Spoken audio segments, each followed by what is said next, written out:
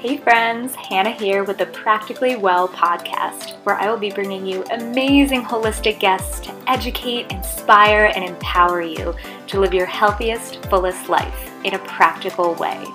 As an acupuncturist and coach, I believe that the mind and body are deeply connected, and that when we can tap into these natural reservoirs within ourselves and heal, anything is possible. So it is my goal to bring you a variety of transformative topics and practices to the table in a simple, digestible way so that you can break down old barriers, seek out new holistic methods, and up-level your mindset and life so that you can get wherever you want to go. It is all in your hands, and I'm here to be your guide. So let's get started.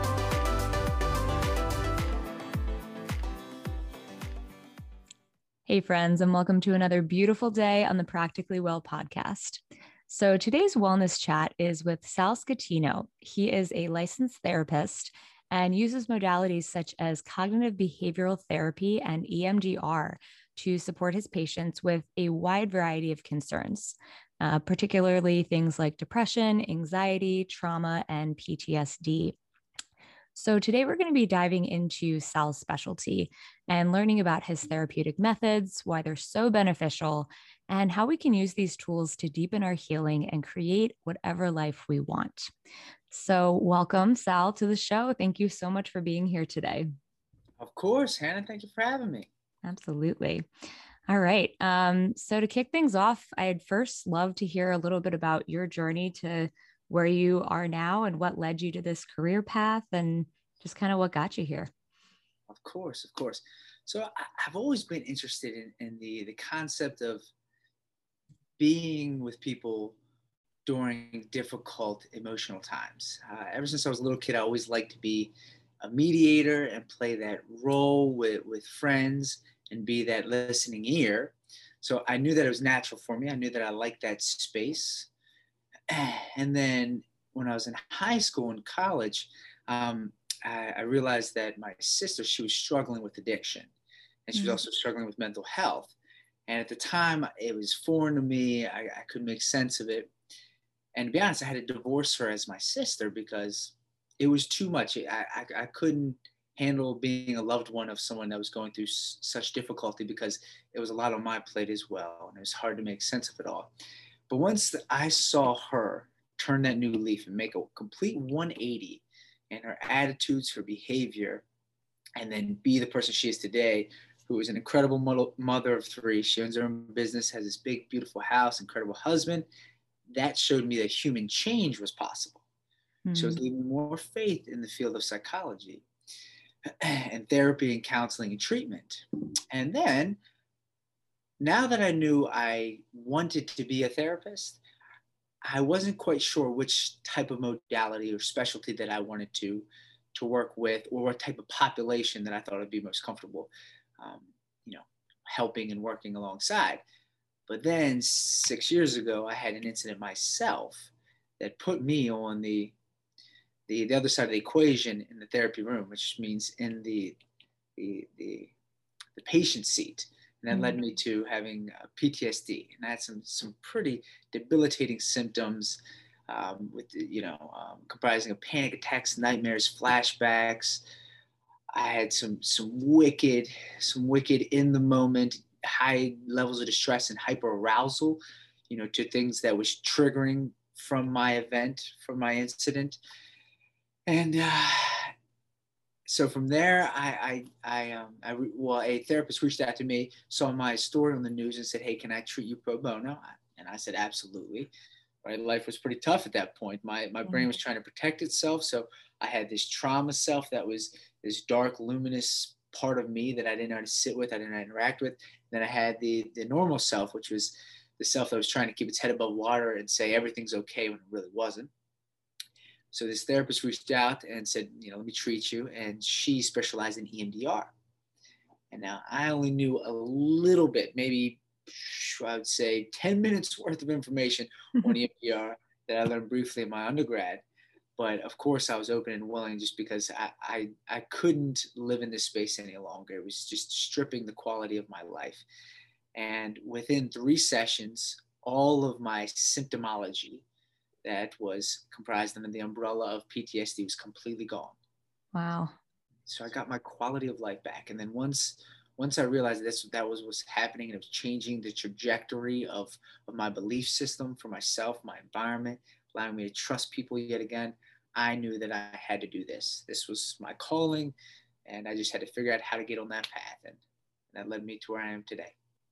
Awesome. Well, thank you so much for sharing that. And that resonates with me so much, because I feel like so many of us in the healing professions, we were the patient first, or we had an experience that with whatever modality it is, and it changed our lives. And so then it's like, we have to do this for other people. It felt like it was so beneficial for us.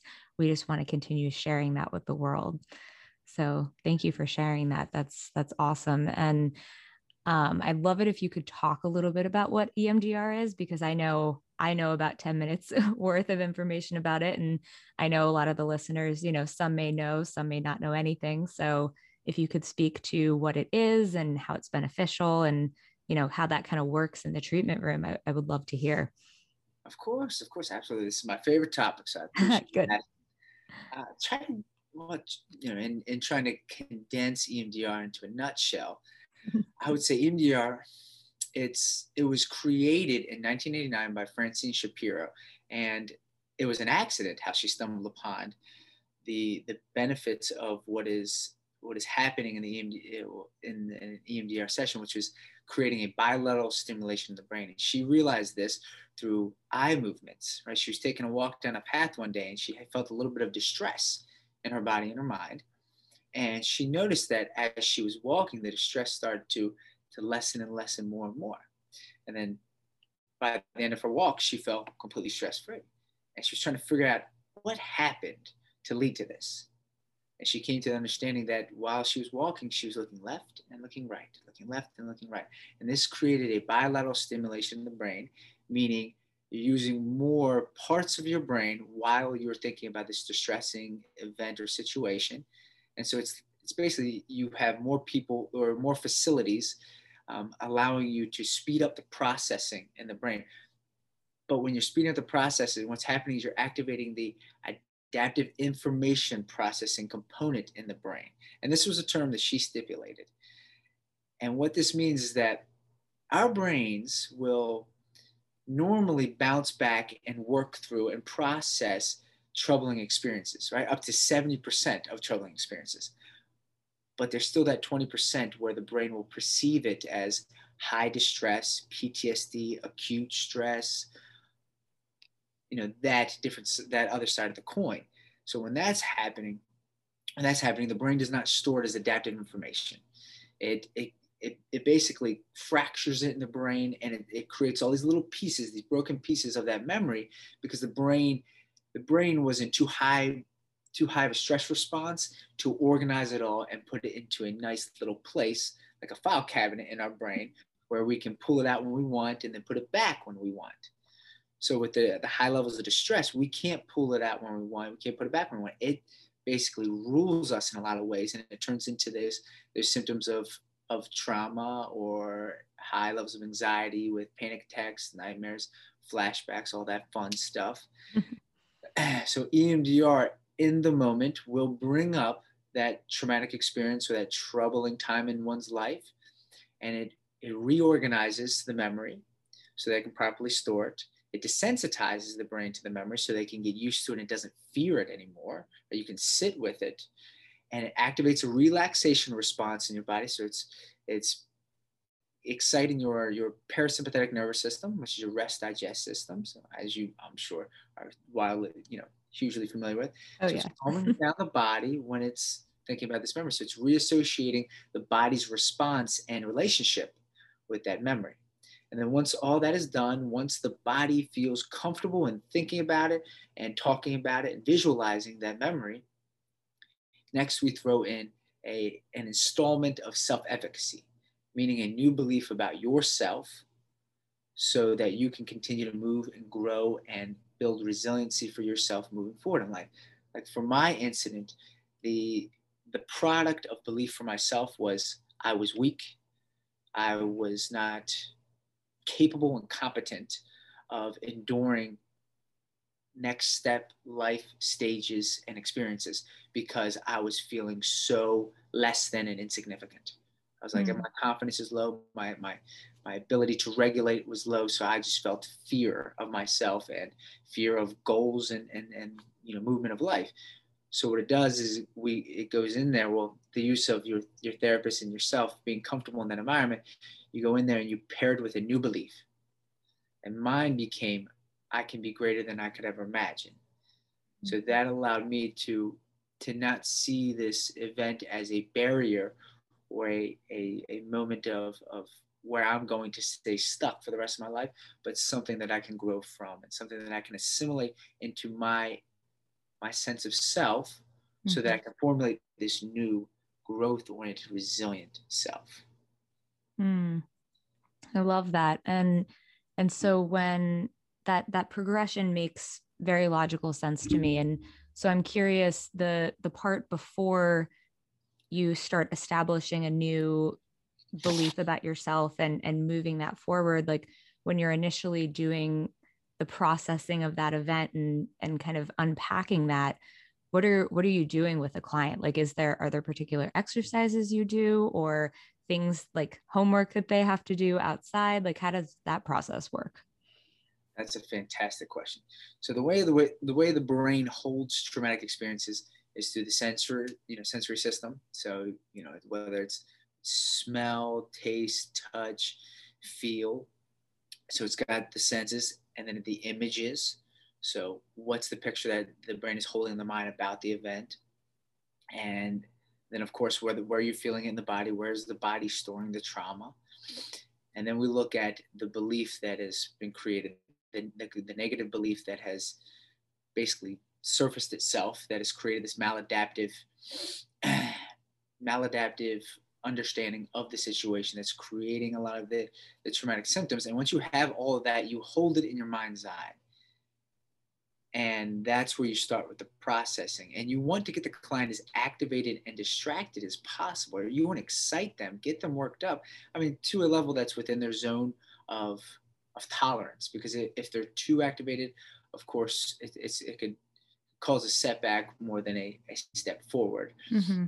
But once you have all that information, that's where you do the work.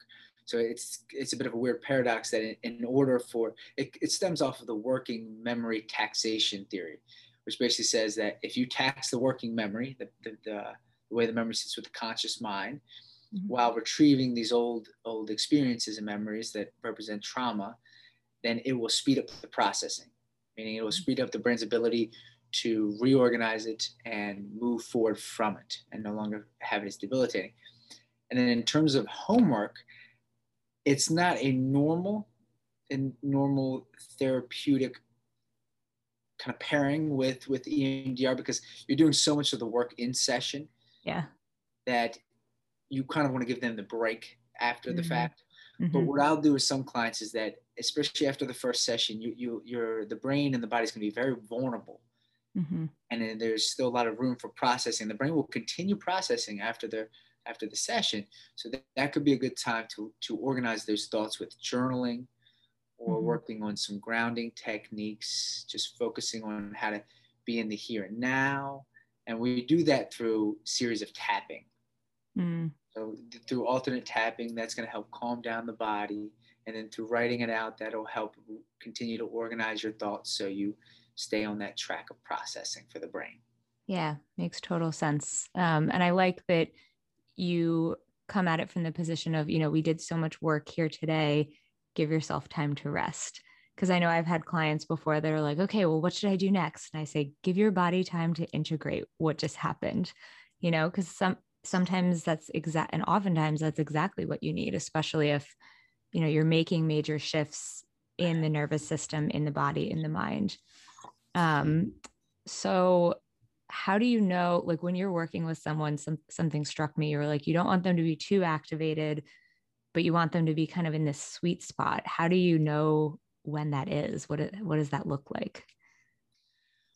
So if they begin to dissociate, right, if they're pulling away from reality, if they can't feel their body, then that means we need to take a pause and we're going to enter them into a safe space.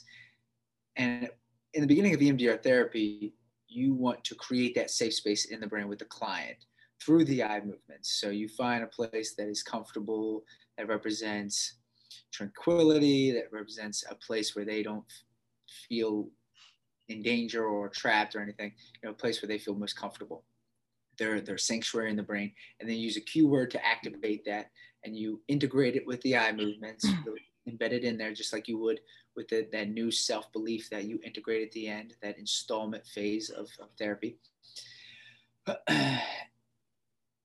with that being said, you still want them to get quite activated. You still want to excite the nervous system, because like I said before, we've come to understand through evidence-based results with EMDR, because EMDR, they really pressured the psychologists and the testers in EMDR to make sure that it was a valid therapeutic modality. So in the beginning, they saw it as this magical, like fairy dust type therapy that was, that had no merit.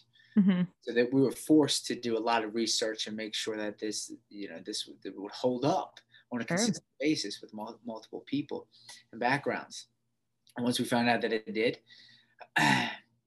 then we were able to basically say that what works best is when the client is most distressed, right? But most distressed, it looks like that they still have an understanding that they're in the room with you, right? That that it's still within the bounds of we're trying to help you progress and move forward, right? If they lose touch of that, if they become so dissociated and detached that none of that is happening in the moment, and the brain has basically is gone into protection mode, because that's what's happening when you're dissociating. It's trying to take care of yourself and keep you from hurt or struggle. Then that's where we need to just reel you back in, do safe place, or we call container exercise, and then just kind of hold off for that moment. And then if the client is ready, go back into it that session. If not, wait till another session. Yeah, no, and that makes perfect sense. And it's funny because there's something in acupuncture called law of cure. So when it's a healing response reaction. So when you're treating someone for really anything, sometimes, especially if it's something very deep that needs to come out and be processed, for 24 to 72 hours after treatment, it doesn't always happen, but sometimes it does, where you'll start to feel very intense sensations, like something is coming back. So let's say you had chronic migraines, you might have a really intense headache for a day or so, and it's because it's clearing, and it's like, so it's coming up and out, and it feels intense and activated. And then after 24 hours or so, it clears.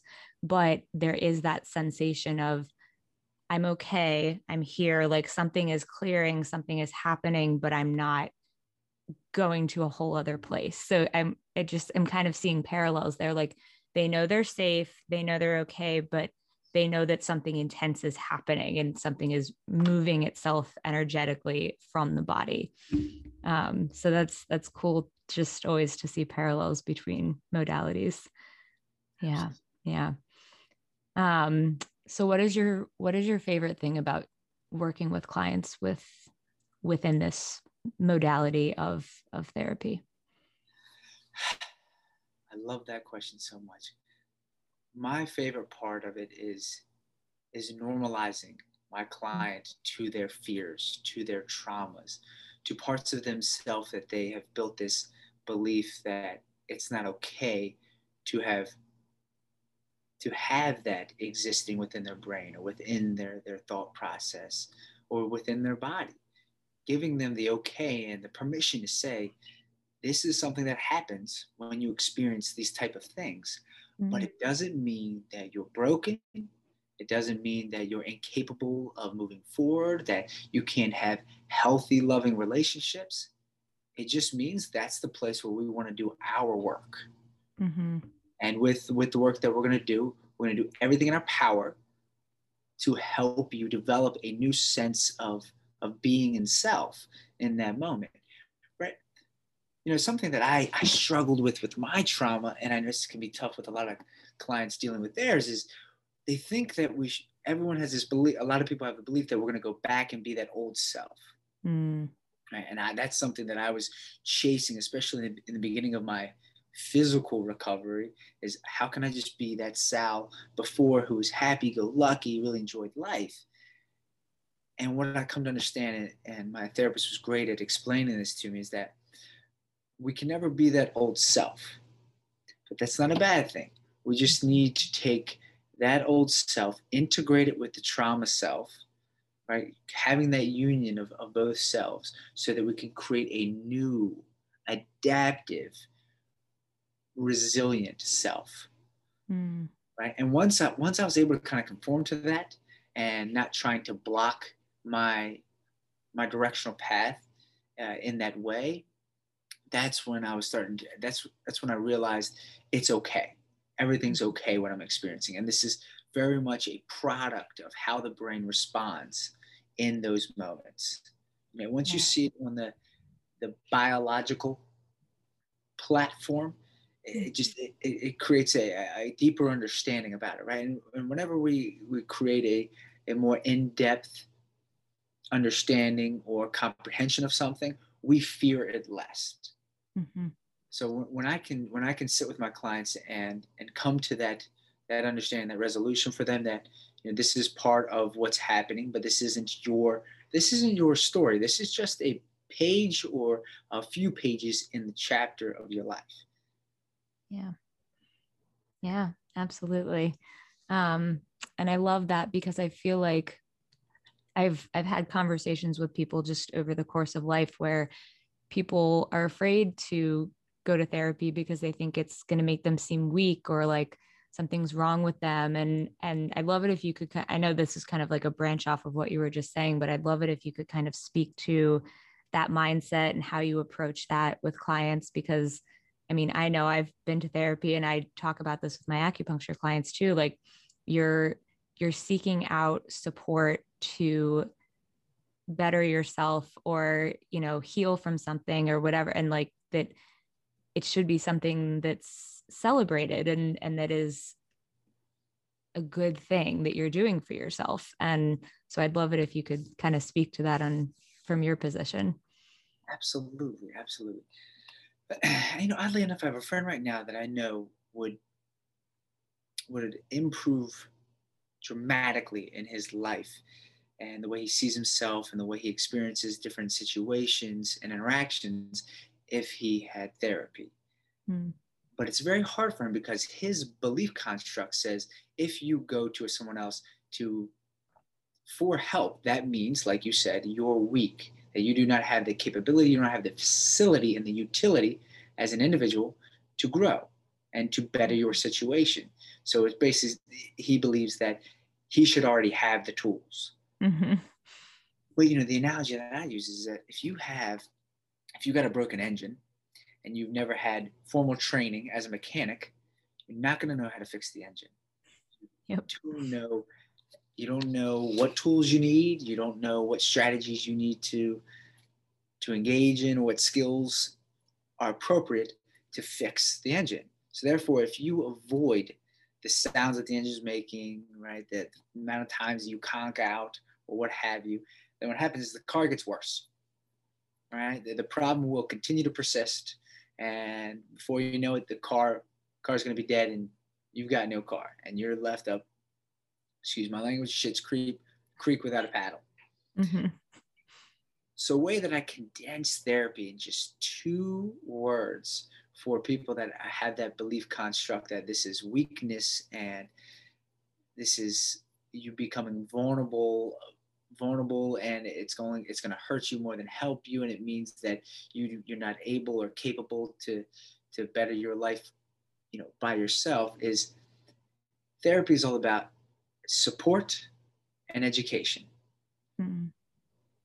We're not taught in school in any sort of formal education, or I mean, if the parent is educated enough from parents a lot of times how to deal with emotional distress. Mm-hmm. So in those moments, it's just a teaching factor. So for some clients, they only need to be in therapy for a handful of sessions just to educate them on what an emotion is, how the body responds to emotions, and realizing that it's not always reality. It's just the way in which your body responds to your environment.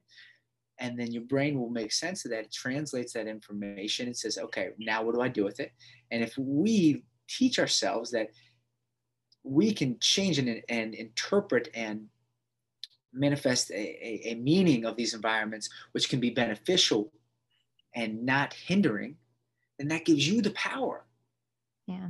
That's the point. We want to give you back the power, right? So if you feel helpless and hopeless, we're not here to say that you're an idiot, you don't know what you're doing, you're not good at life.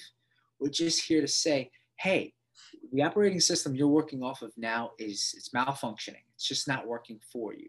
And we need to shift the perspective and the lens in which you're choosing to see the world, because this one it's not creating value. It's not creating betterment in your life.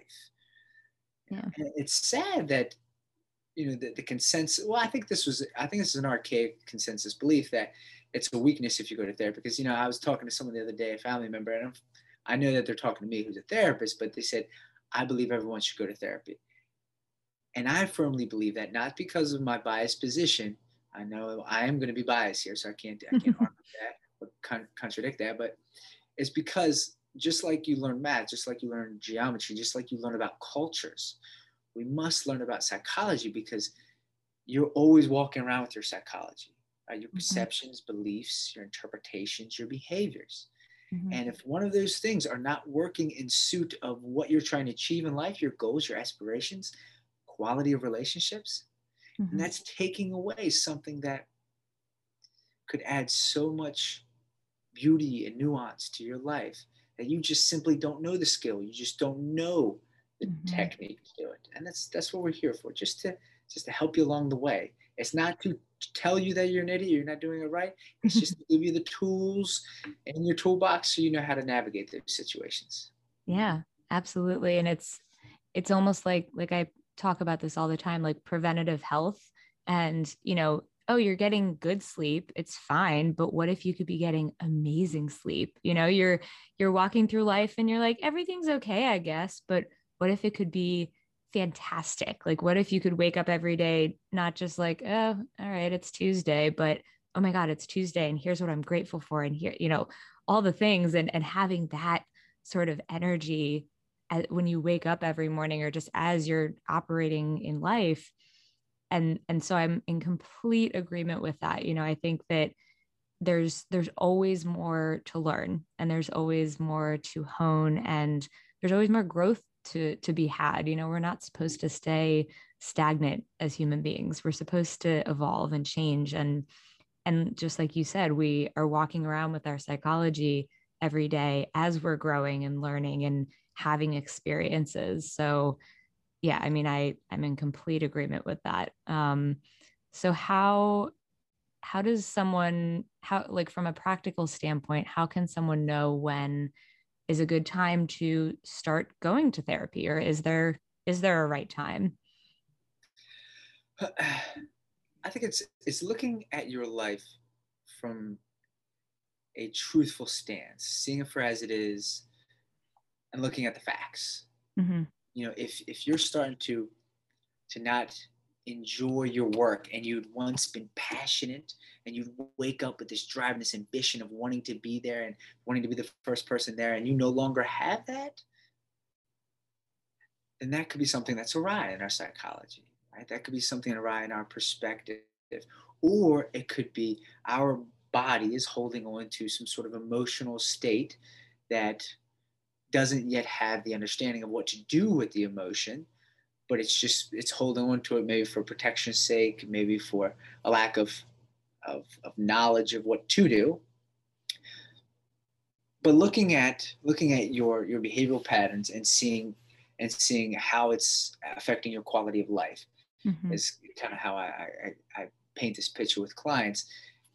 And if you're noticing these drastic, stark differences in how you used to see the world to now, and your relationships are being affected by your mood, your temper.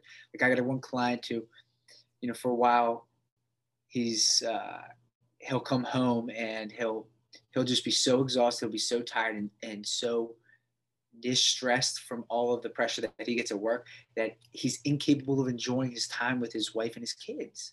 And it eats at him. So it's creating this guilt that why are you not enjoying these things that you're supposed to be enjoying? Yeah. But he doesn't yet have the information. We just started our relationship in the therapeutic room.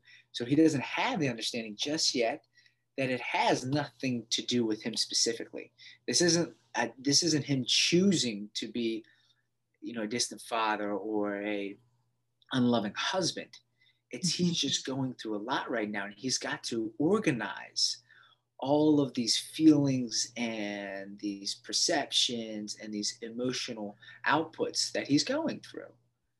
And it's the sad part about all that is his brain comes from the point, and this is what most brains will do one of two things: either displace blame on other people, saying, I feel upset and angry because this person did that, or this situation happened, it was out of my control, and now I'm the victim.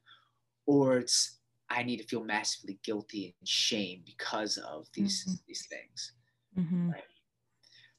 So if that's happening, right, how do we reframe that to create a better understanding of what we can do next? I think we get so hyper-focused on the mistake, the setback, or the behavior that we feel stuck in doing. Addictions is such a wonderful example of that we forget the utility of ourselves as an individual, that intrinsic value that we all have. And once you tap back into that intrinsic value and you give yourself some empathetic space and kind of guidance or support, and you give yourself some love and you give yourself some encouragement of what you are still doing well, then that's when you can start seeing your life for as it is and not so worse than. And then that gives us that power and control back. Yeah, absolutely. And I feel like part of that, like something, I don't know if you do this with clients, but I know I do often when somebody is in a bit of a tailspin or they're, going one direction or another, I'll say, okay, well, let's take a few deep breaths. What are the facts in this situation? Like, what is real? Not what are my thoughts or feelings about it, but like in this moment, what is absolute undeniable truth? And I feel like, in your friend's example, he could list out the facts. I have a wife and children who love me, work causes XYZ, but thinking about it from a very logical perspective versus, oh, they did this or that, or, I'm the victim, or all these other stories that we create in our brains, but bringing us back to what's actually happening.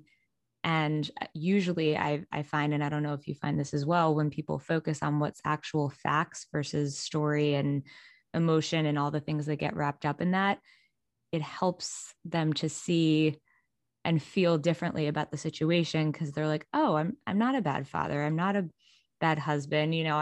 Nothing's wrong with me. It's just this, I work very long hours and, my boss has a lot of expectation and, it caused all these feelings, but it doesn't mean all these other stories that I've created for myself. Absolutely.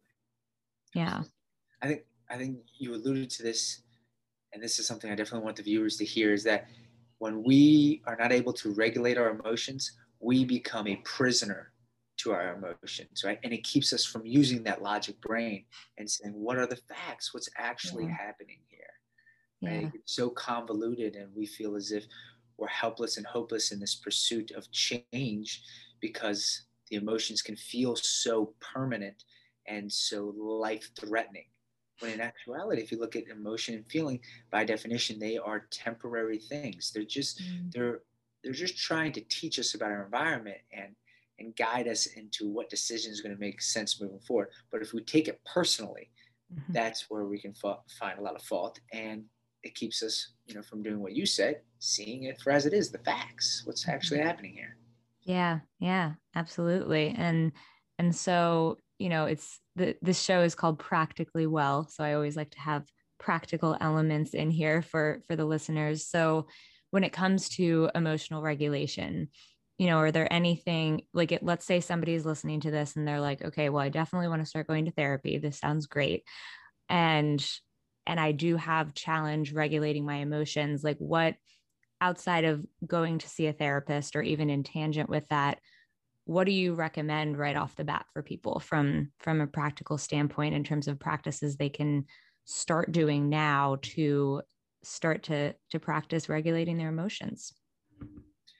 I think it starts first with getting in touch with your body.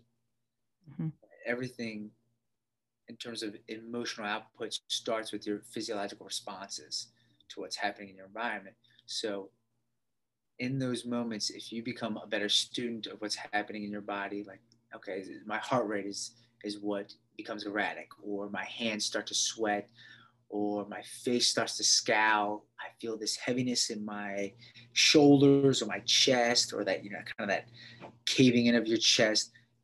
But being a student on what's happening to your body in those moments and figuring out ways to loosen that up, whether it's stretching, whether it's deep breathing, whether it's just being mindful, noticing things in your environment, like the 5, 4, 3, 2, 1. Mm-hmm. What are 5 things you can see, 4 things you can touch, 3 things you can hear, 2 things you can smell, 1 thing you can taste. That grounds the body. And then once you get to that point, once you feel a little bit more calm, more regulated, and you've down-regulated your amygdala, which is your fear center, your emotion center, then you can start seeing it through that logic, mindset, and lens. And then you can say, okay, what can I do about it now? How can I maybe do something different moving forward? How can I say this differently? What actual tangible behaviors can I put in the midst? But if you try to do that while you're in that high emotion state, you're going to say and do things that are a response to your survival part of the brain, right? That reptilian, limbic system that's saying you just need to react, as opposed to stop, think, and be proactive. Mm-hmm.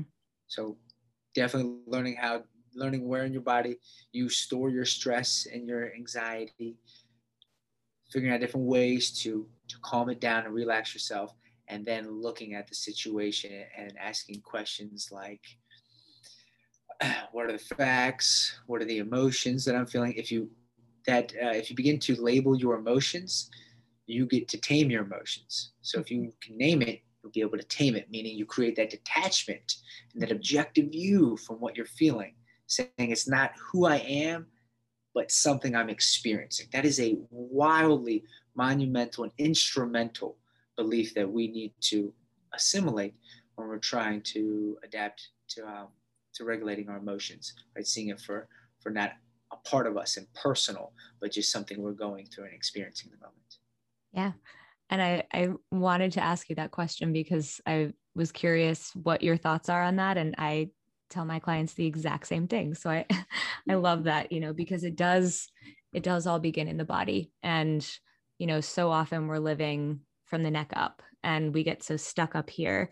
And, I'll tell people, even just like before bedtime, if you're feeling a little, anxious and are having trouble falling asleep, placing a hand on your chest, a hand on your belly, and really breathing in and bringing your attention to those areas, because it's giving your brain something else to focus on. And it's bringing you back into your body, bringing your awareness down below your shoulders. And I mean, it's amazing how quickly things can change when you drop back in, take a moment and reconnect with your body.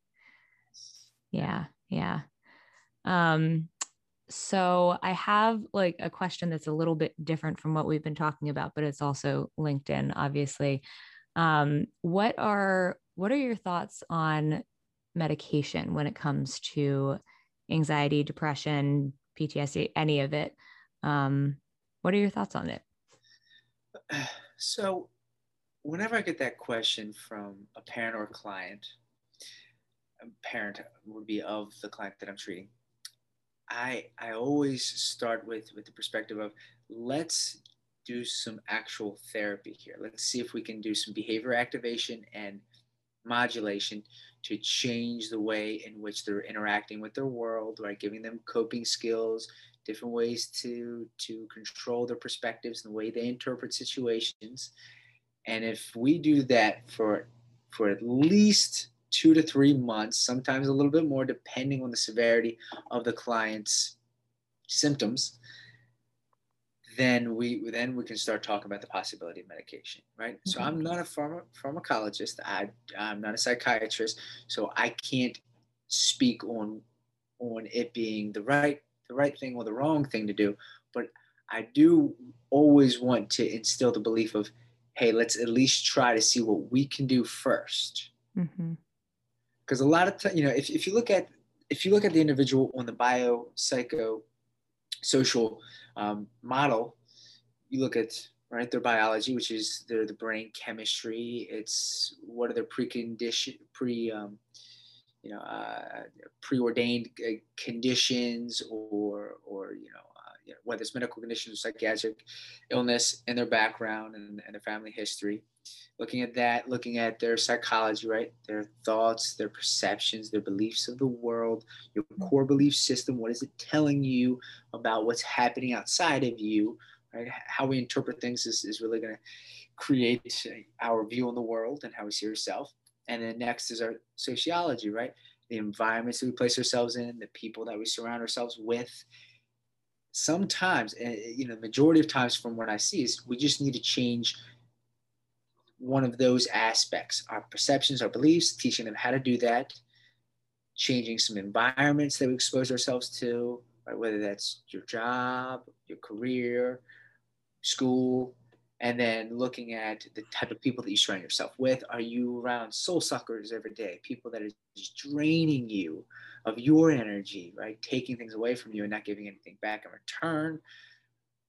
And, once you look at all that, the environments, the people we surround yourself with, the way you see the world, and if we do some changing in all those different factions and structures of life, and you're still feeling that down, despairing, emotional response on a consistent basis, right? It would pretty much fall under the diagnosis of major depressive disorder, MDD, or maybe like a generalized anxiety disorder, where the anxiety is not targeted at something. It's more just, across a big spectrum of seeing multiple things that activate it. Then that's where medication can really help. Yeah. Yeah. And I think I love that perspective, because I feel like sometimes just in that instant gratification culture that we have, like, oh, you have a headache, take a pill. Oh, you're sad, take a pill. And I think that's how, our society has been conditioned a lot of the time. So it's not like it's anyone's fault. It's just what has always been done for a very long time. And sometimes that is the solution, that there is something brain chemistry wise that needs to be shifted in order to help you feel better. And so often it is one of those many things that you just named, and it can be solved without the use of adding something else into your body other than changing your mindset and changing physiological things. Absolutely. Because I think you mentioned it, and I just want to piggyback on it. Yeah. That, this quick fix, immediate gratification that we've established in our society and our community, it's making us believe that we don't have the capability, we don't have the utility to change these things. So it can create this kind of helpless mindset. And it also leads us to believe that if we don't have that, we can't be better. And it's really just a temporary thing. So medication is, the whole premise and the point of it is to stabilize you so that you're receptive to therapy. It's the Band-Aid. Now, it definitely has its utility, and it can be wildly beneficial to those who are experiencing a genuine chemical imbalance. Yeah. But it's not the permanent solution. If you take medication, what happens is your body's going to build a tolerance to it, and your mood's going to be regulated and stabilized. Great. But you're still going to be the same person. You're still going to walk around the same beliefs, the same constructs of the world, schemas, right? Schema is just like our shortcut on how we make sense of the world and the situations around us. And if that is what's faulty, medication is not going to just change that. right? So the working and the relationship and the in tandem use of medication and therapy is going to be your path towards success for those who had that genuine chemical imbalance. But I would say never do just medication without the therapy. Mm. That's the circumstance. Yeah, exactly. You gotta, like, medication will treat the branch oftentimes and solve that part, but not always get to the root, which is what therapy does, I think. I love that perspective. Yeah, awesome analogy. Heck yeah. Yeah. Can I steal that? Absolutely. Yeah, that's an acupuncture school thing, but I'd take it. Absolutely. Yeah. So if you had one nugget of wisdom that you would want the listeners to walk away from this conversation with, what would it be? Big question, I know. I've been getting that question a lot. To be gentle with yourself. Don't judge yourself too harshly. Be fair. Be non-apologetic for who you are. You can change your behaviors, but you at the core, you're good. You have value, that intrinsic value that we were talking about before. Stick with your values and morals. Right? What you believe in is very important, and it's meaningful. And lastly, be truthful with yourself. When you're able to approach you as an individual and the world around you in a very authentic and genuine and honest lens, that's where we are able to develop the control and the power within ourselves and our interpretation. So that, like you said, if you're having a bad day, if your mood is a little off, that doesn't mean you have to have a bad week. It doesn't mean you have to have a bad month. It just means we need to reevaluate some things, or just see ourselves on a spectrum. Say, maybe I'm just having a little bit of an off day. But I know that when I talk to Hannah, I feel better.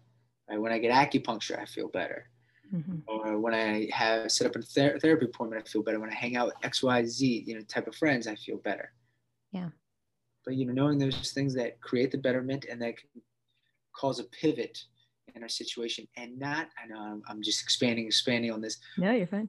I want to end with this little faction here, is that in order to grow, in order to create resiliency, we do have to experience discomfort. But discomfort, it doesn't kill us. It's simply our stimulus for growth. You think about the lobster. In order for the prepubescent lobster to become an adult lobster, it has to break out of its shell and then adapt its adult shell. But when it breaks out, it can be painful. It can be very vulnerable. But that's the path that it needs to take in order to get to that adult shell. So it's okay if you're feeling discomfort. It's okay if you're stressed out one day. What we want to do is make sure that is not a consistent, persistent thing. But just say, this is part of our stages to growth. But knowing ourselves well enough where we can say, now I need the professional help that I may be looking for, or there are things that I can do myself. Right? Because I think the more you know yourself, the more honest and truthful you are with yourself, with the conversations with yourself. That's when you're going to be able to find the path that's going to be most suitable for you. Yeah, absolutely. And I think, to kind of piggyback on that, the goal, in my opinion, in life is not just to be blindly, wildly joyful 24 hours a day. I think sometimes people are like, I just want to be happy and enlightened and have nothing go wrong. And that's just it. And so I think, we are going to have challenging days. We are going to have emotional fluctuations in a healthy way. And exactly what you said, it doesn't have to last a week, because when you have the tools in place and you have the support that you need, however much or little of it that it is, you can calm yourself down more quickly and make it a short incident, not affecting your days, your weeks, your months. Yeah. Awesome. I love that. So in alignment with everything that I teach too. Awesome. Well, where can people connect with you further and find out more about what you do? Maybe start working with you. Yeah, and to your listeners, I'm always open to a conversation as well. If you just want to learn more about therapy modality, or just having a conversation about what you're going through, you can reach me at my email at sal@cmhahelps.com. You can find me on my practice's website, which is www.cmhahelps.com. I have my own personal website for my speaking side of things, and for my therapy. That's www.salstherapycorner.com. And then Instagram, I'm Sal's Therapy Corner. Facebook, I'm Sal Schittino. And then last but not least, my office number, which is open to anyone, is 410-756-0035. And I'm always open to a free 15-minute phone consultation, just to speak about whatever's on your mind, or if you think that therapy could be of use for you. Awesome. And do you do telehealth, or is it only in person? I do telehealth as well. Absolutely. Okay, awesome. So people who are listening on the other side of the country can get in contact with you if they need to. Awesome. And I will include all that info in the show notes for you guys. And that's all we have for today. Thank you so much for being here. This has been wonderful. I'm so happy to be here, Hannah, and I appreciate you giving me the opportunity to talk about the thing that I'm most passionate about in this world. So I appreciate it. Clearly. And I know how much good you do for the world. So thank you. Awesome. Thank you guys, as always, for tuning in. We'll see you next week. Thanks so much for listening. And if you like what you've heard, it would be everything if you would subscribe to this podcast and leave me a 5-star review. It is my goal to spread as much healing energy and education as possible, and every little bit helps. So thanks again for listening, and until next time, namaste.